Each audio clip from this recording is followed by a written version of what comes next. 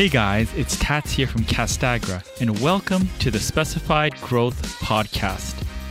Each week, I talk to leaders and experts about how to overcome adversity, grow massive organizations, and how to create meaningful change in the building materials and coatings industry.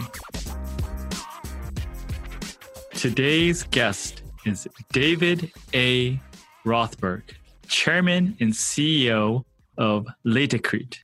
Laticrete International was founded in 1956 and has just under 2,000 team members in 100 countries. The company manufactures adhesives, mortars, and materials for the construction industry. David, thanks for coming on the show. Good. Glad to be here. Yeah. So tell me more about the history of the company.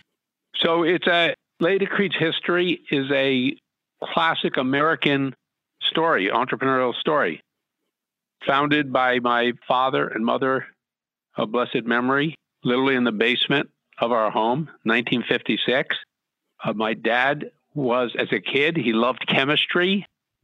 There are great family stories about him making bombs, blowing up garages, things that nowadays would attract the attention of the government officials. But he loved chemistry, and he went to university, went to chemical engineering school, and his family was a family of modest means. And so he was working at night, putting himself through school. And for some reason, he ended up in the flooring business, working at night as a tile setter. And that combination of working with this is in the late 1940s, the combination of the emerging polymer chemistry from World War II. Yeah. You know, the synthetics, nylon and synthetic rubber was invented by the Germans. And he's setting tile the same way it's been installed for 2,000 years by the Romans in thick, 2-inch, 50-millimeter beds. Yeah. And he starts to think about this emerging polymer chemistry and is there a better way? And he starts playing around with formulas and did a couple hundred experiments with liquid rubber, which is the name of the company is Laticrete. The first part of the name is latex, liquid rubber. So he developed a liquid, mixed it with sand and cement, and made a super strong adhesive. And I often say the world is full of inventors who die poor, but my dad had the combination of being not only an inventor solving problems, but he was a heck of a salesman. Well, that's a strong combination. Right. So that's a really powerful combination to go out on the job sites, demonstrate your product, find out what problems people are having, and then solve them. So that was it's a classic. And I say, it could have happened elsewhere, but America was ripe for it. And from that, he built it. It was because at that time in the 1950s, early 60s, tile consumption, he made a tile adhesive. Yeah. Very easy to use product. But the tile consumption in North America was very limited. Might be 20, 30 square feet per home. So if you were the famous story about the bank robber, Willie Sutton.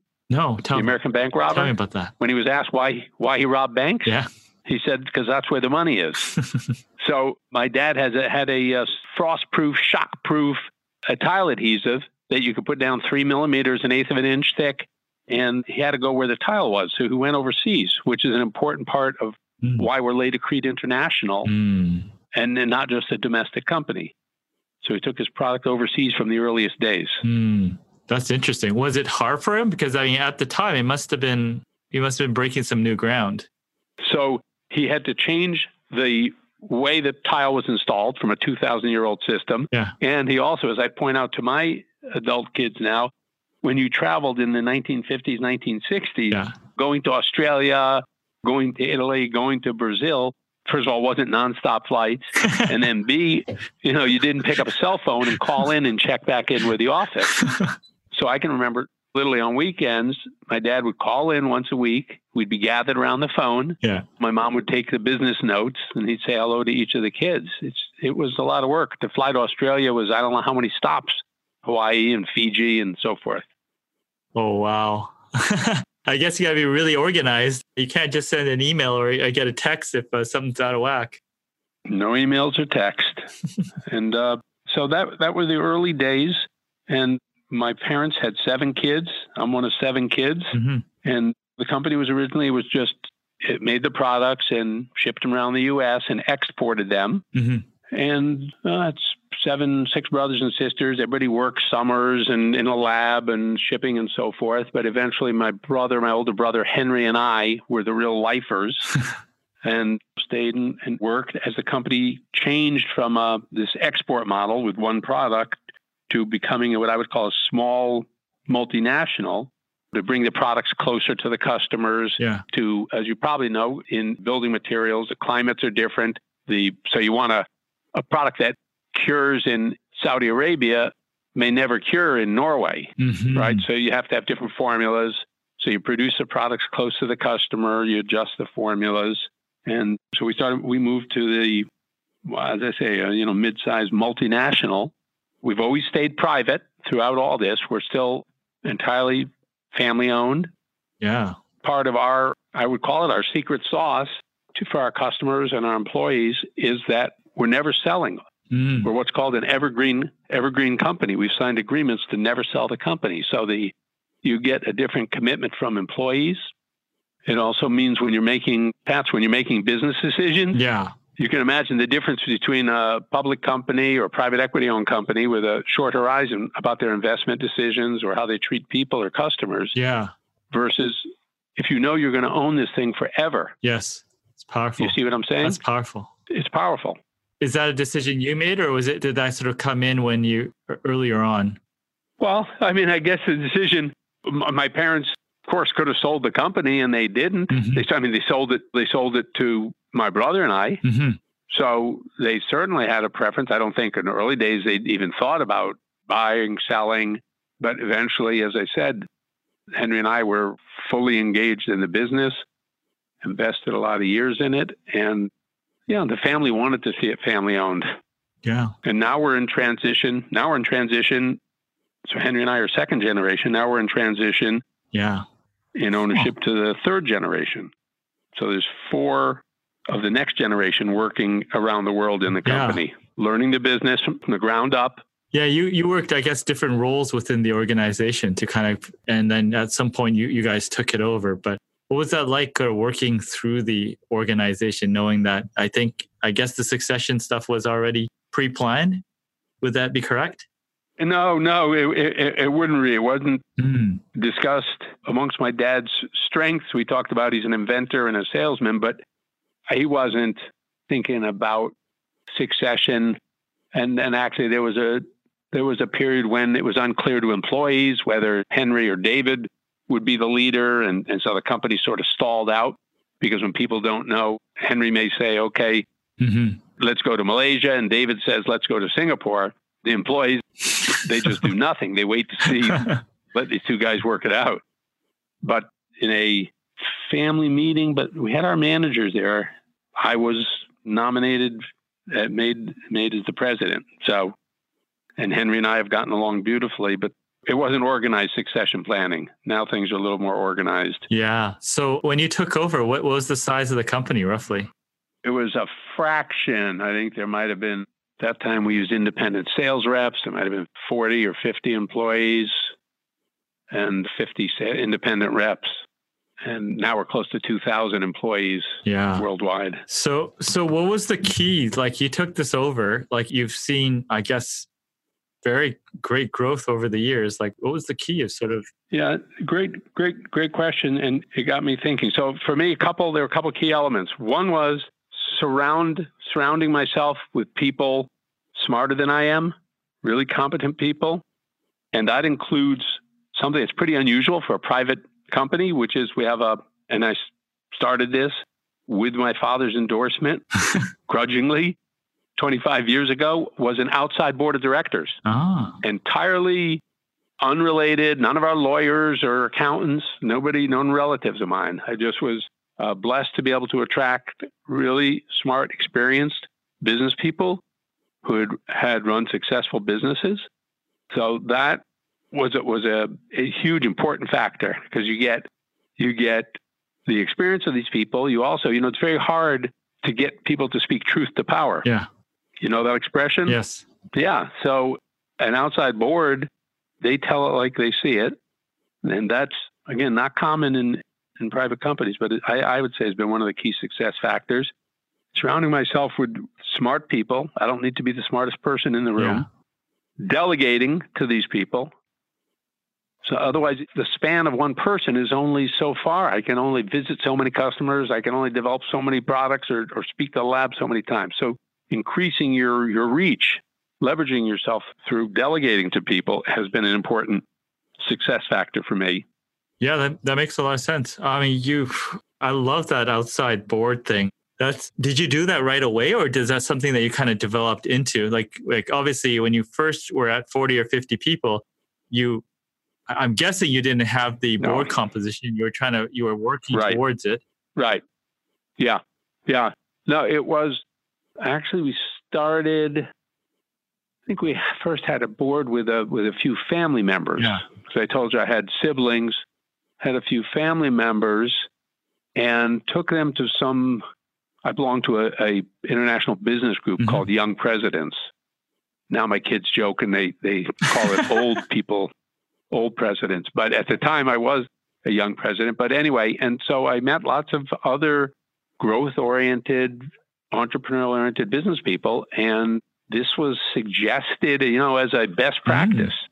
And to my dad's credit, because you know what most self-made entrepreneurs are like, it's hard for them to take advice from somebody else or open the books of a private company, those kind of things. But to my dad's credit, he let us bring in these outside people, and then it grew from there. There's no family members on it anymore. And you can go look up our board. These are people who have built multi-billion-dollar businesses for Honeywell, run public companies, just really, really. So from your board, it sounds like you have like people from other industries and stuff like that.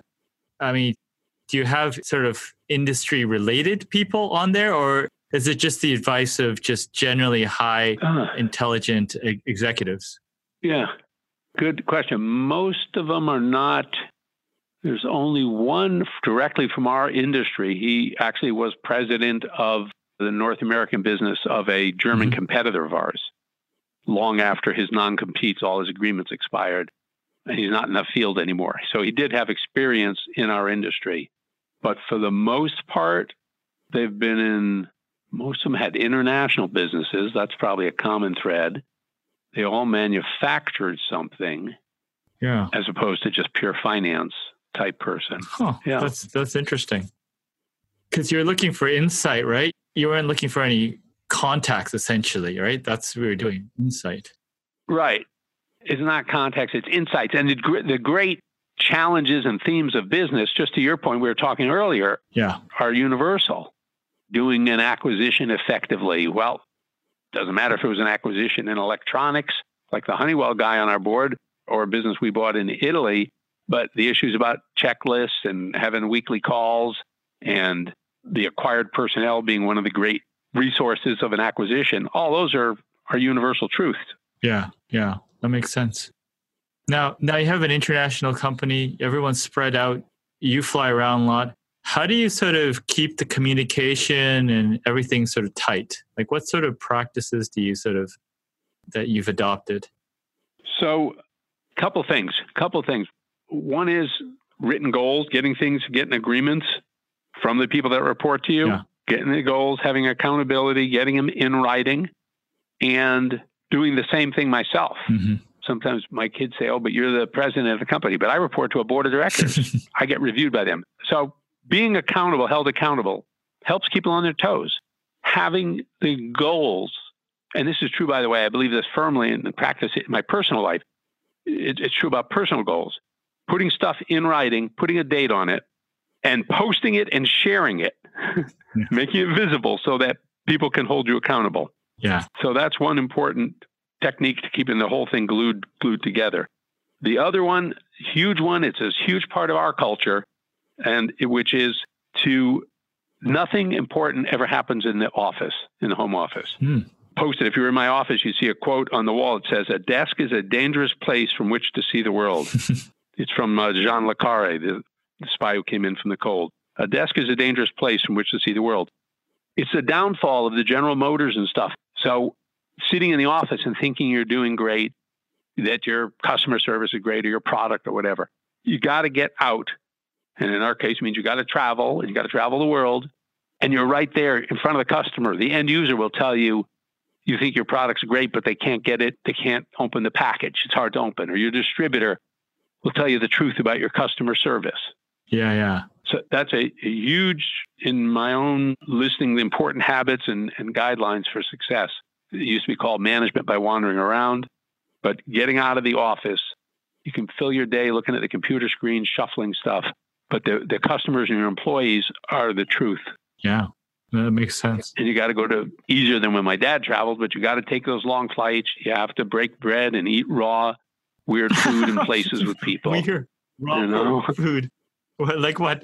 Right? What's a weird raw food or food for you? Well, the live lobster in China, live lobster, or unpalatable things like chicken feet, right? It's nothing but bones. I don't get it, but you got to do it. You got to go out with employees. You got to go out with customers. You got to walk through your factory and see what your product looks like, not what the product manager's pretty brochure looks like, but what does it look like when you ship it to the customer? So I guess you got a lot of quality control stuff, right? Because it sounds like your stuff is manufactured in different places. Absolutely. And, we do all types of surveys of our customers and end users, and quality is always listed as one of the top reasons that people do business with our company. So that's a huge focus. And quality is everything from not just that the product has the right PSI and whatnot, but it's that when people call, they get accurate information. When promise a delivery, it's delivered on time. So everybody is pretty well informed that that's a top success factor. Yeah. I mean, how regularly do you survey that? Is it quarterly? Is it yearly? Like how does it? So we have these net promoter scores. We do them with the big contractor end users. We generally sell our products to distributors, but the products get used by contractors. Yeah. So we do, I would say, roughly 12 to 18 months, because you don't want to wear people out. Yeah. If you do survey them too much. Yeah. So 12 to 18 months. And of course, it's all about the trend. You're looking at the trend and you want to get better every time. Very cool. Yeah. Yeah. I'm a big fan of Net Promoter for sure. When you're running a company, you're trying to grow it out. Obviously, there's some mistakes that happen along the way. Do you have any regrets or anything that sort of stand out? Well, that's a good one. There were, I would say in the 1980s, there were some technological shifts, some, call it easier, some alternatives to some very successful epoxy products we had. Yeah. And we spent too much time trying to tell people why those new products really weren't as good as our existing technology. And we really should have been pursuing replacements for our own technology. That's a tough one for any company, though. It's a very tough one, but we're involved. We've got a product introduction right now. It's public information, so I can say this. Yeah. To replace one of our most successful products, which is a 3-component epoxy product, replace it with a 1-component product. So this time we're going to kill it, pardon the expression, but we're going to kill our own baby. We're going to be the one to kill it before somebody else does. Yeah. We've been able, it's been a multi-year, multi-million-dollar investment to have a 1-component product. It's a grout that has the physical properties of epoxy, but without the multiple components that you have to mix with epoxy, the temperature sensitivities, the allergies people have.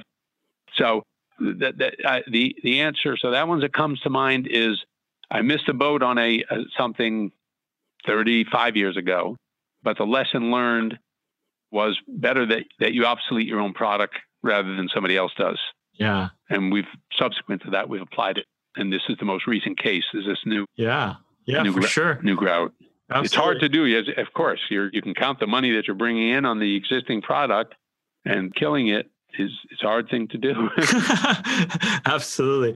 Now, you're talking a little bit with new product introduction, the future. What sort of trends do you think that you're going to see as the years go by, or what key trends are you tracking in the materials industries or the adhesives? Or? Super important.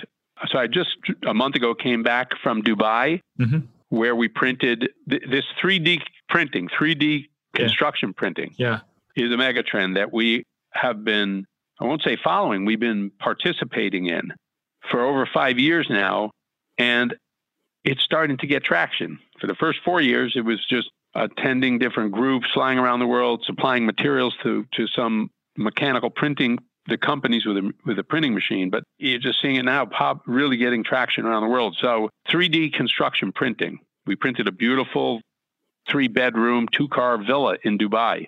No. Printed. Nice. Well, additive manufacturing. So that's one we're watching. A big mega trend is the prefab and modular construction. Yep. Moving stuff from the job site into a factory or warehouse. So, and of course, the labor intensive, the plumbing, the tile work, and there's labor shortages around the world, right? I mean, it isn't just in Germany or the US. I mean, you go to China in the urban areas and there are labor shortages. So moving it into factories, prefab and modular. So we have to pay attention to that. So the customer may be a big company rather than a contractor. And second, another megatrend is the use of automation, again, replacing labor. Automation on the job site. And of course, if you're in a factory doing prefab, you're even sort of more amenable to it. But automation of applications, of coatings, of leveling compounds. We have a big investment in this system called the SuperCap. It's a mobile batching unit that moves around the city, the country, and pumps this leveling compound up to 70 stories. Yeah. We'll do 10, 20, 30,000 feet. No dust. So the environment and health issue, no dust in the building. Yeah. And with just a couple of people holding the end of a hose. So automation and application of building materials. Yeah. Prefab and modular, I think, is a mega trend. The 3D printing, the additive manufacturing. Yeah. And the other thing we're looking at is smart materials and smart floors, putting actual sensors and intelligence into the floor. Yeah, that's a good one. Right? Yeah. You walk into a store and they might know if you're going left or right. If someone falls in a nursing home. Yeah. Preventive maintenance programs. Preventative maintenance, time to clean or upgrade. Yeah. Yeah. Those are exciting trends. Now, so you're involved in so many things. Now, I have to ask, what sort of habits or routines help you kind of keep it all together, keep yourself organized? Yeah. So first of all, I happen to be an organized person, borderline OCD type stuff. So if you're not organized, I would say it goes back to one of my other comments about success. You better associate yourself with somebody who complements. If you're not organized, have somebody complement you. You need an organized partner. Yeah. Somebody got to be. But for me, I would say important habits. One is what I call time away. Yep. So climbing, hiking, for me, everyone can have their own thing. It might be golf or swimming, but clearing your head of the whirlwind when you're sitting at work or you're going to go to work the next morning, your brain is all working in short term and it's filled with the crisis du jour. You go out hiking or you go out cross country skiing for days and that stuff goes to the background. And in that space, big ideas, big picture stuff, longer term thoughts have a place to grow. And they have no space to grow when you're in the whirlwind. So for me, that time away, I do long trips in the wilderness. And that's really helped me to gain perspective on the big ideas and the big picture, the longer term stuff. Great habit. Anything else come to mind? Well, I mentioned making sure you associate or complement your weak areas with somebody that better fill in. If you're not a detailed person, you better be sure someone in your organization dots the, dot the I's, cross the T's. Yeah. If you're not, I'm not a sports fan. Yeah. So I can't talk about the latest football score, the rugby competition. But plenty of employees want to talk about that stuff. So hopefully you have someone in your management team who can talk the talk. Sounds silly, but yeah. So just complementing your weaknesses, filling in your gaps. Well, it's interesting you're thinking about it at that level, right? Like staying in touch with your team, right? And whether it's through your management team, you don't do that, but even sports is important for people, right? It's people's time away, I guess. Super, super important. Yeah. I'll talk to the people who are interested in history. But the point is, for me, is that just as you evaluate who's going to be on your team, who your co-leaders are, who's going on the journey, that you try to complement your strength with the other strengths you need. Same thing with the board. When I pick the board, you look for people. What is it that we need? We're doing a lot of international business. We need somebody from Asia. We can finance. We need somebody strong in finance. Yeah, that makes sense. Yeah, so your board is, you're looking at, skill set and board composition. Asia. Yeah. Okay. right? It's not just who's friendly or who's local or who's available, right? It shouldn't be. Mm-hmm. Or who's going to agree with me. I mean, you consider board culture an aspect of it, or is it just complements? Explain what you mean by that. Share core values, like with your company, like to be a board member, or are you just looking for specialists or expertise? That is an interesting question.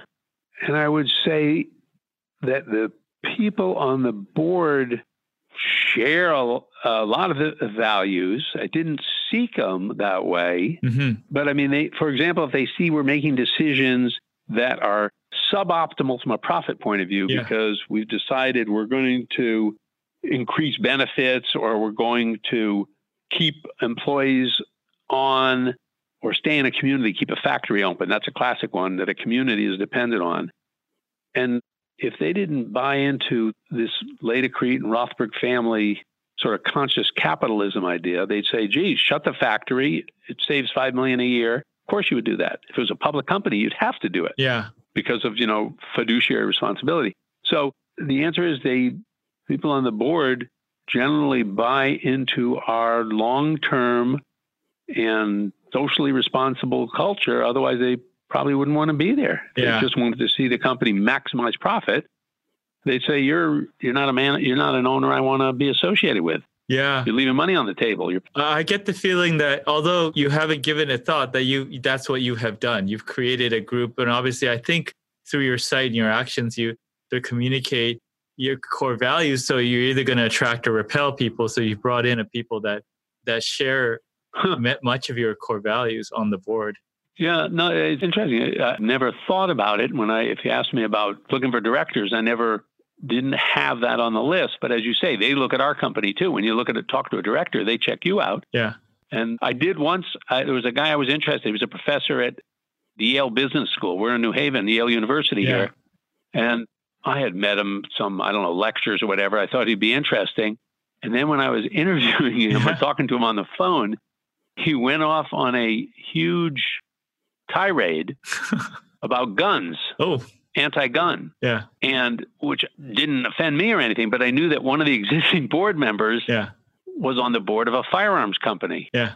And I knew this guy, it would be the biggest explosion ever.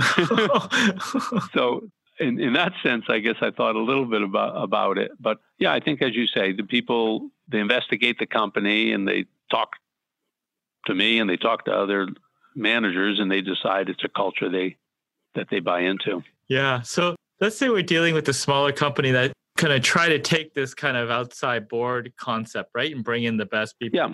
And let's say, I'm assuming you compensate your board, right? Fairly well. Well, they are compensated, but it's very interesting. Yeah. They're not compensated like if you look up for a public company, where you can look up the hundreds of thousands of dollars they get. Yeah. It's not like that.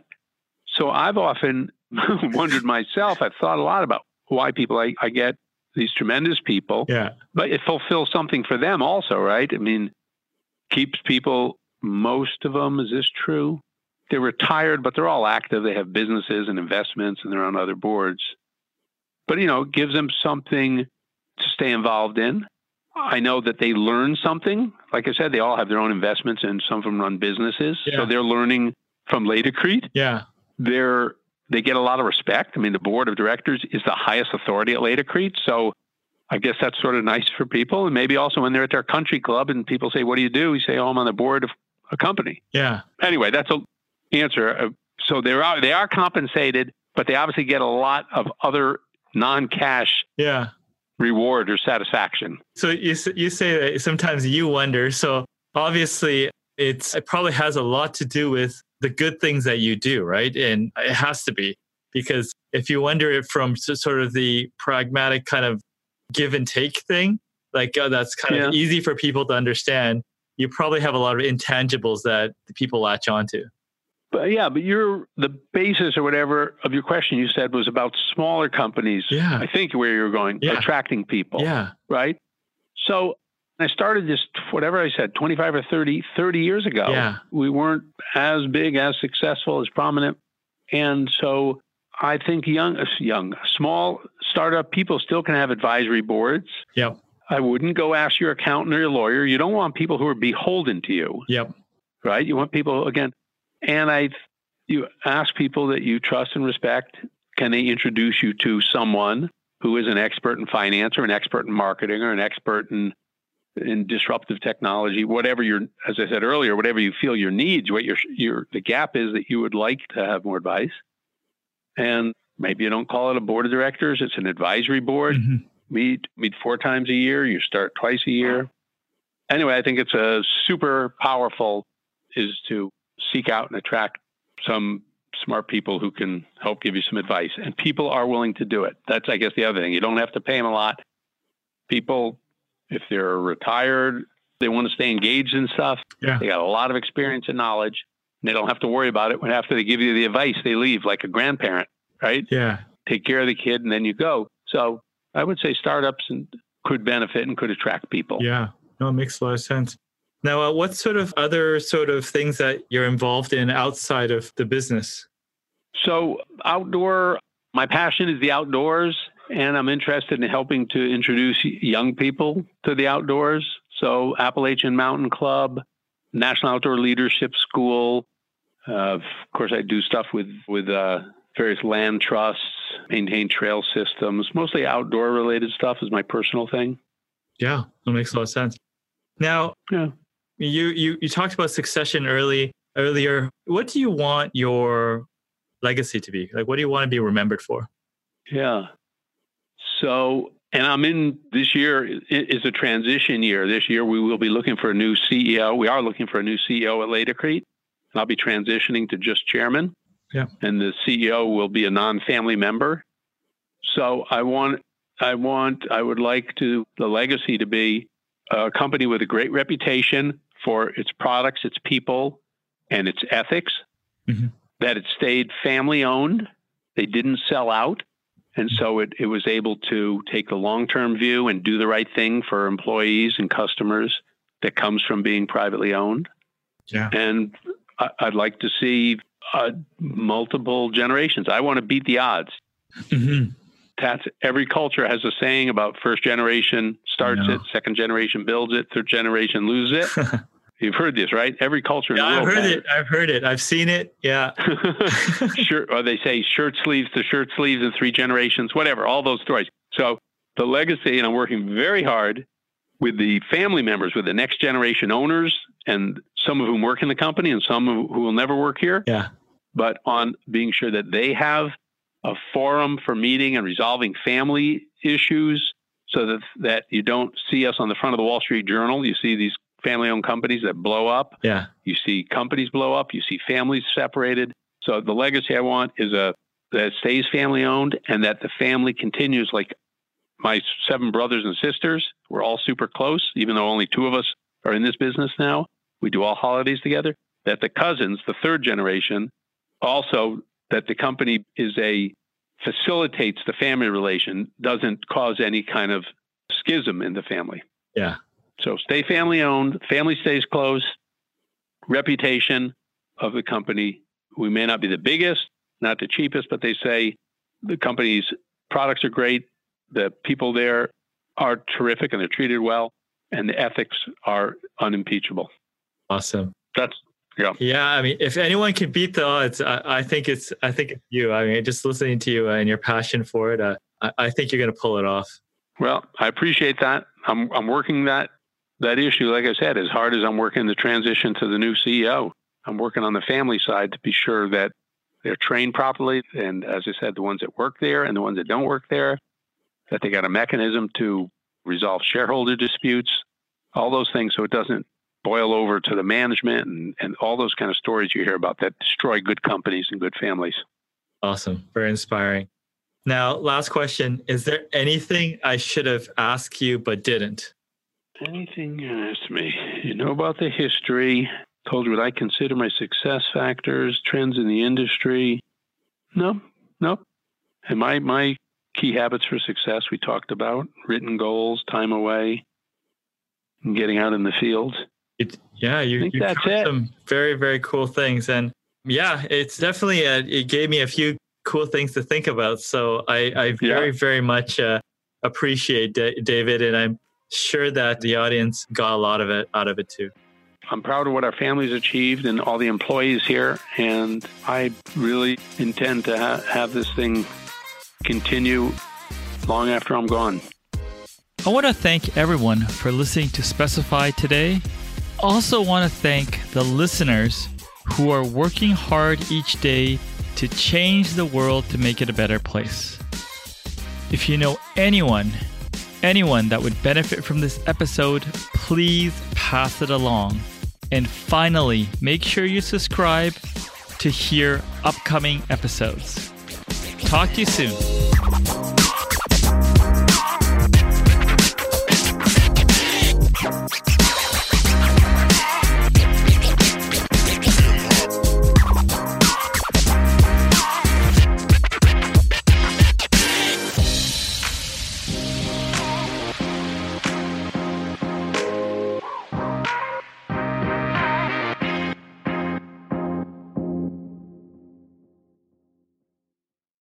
This podcast is a part of the C-Suite Radio Network. For more top business podcasts, visit c-suiteradio.com.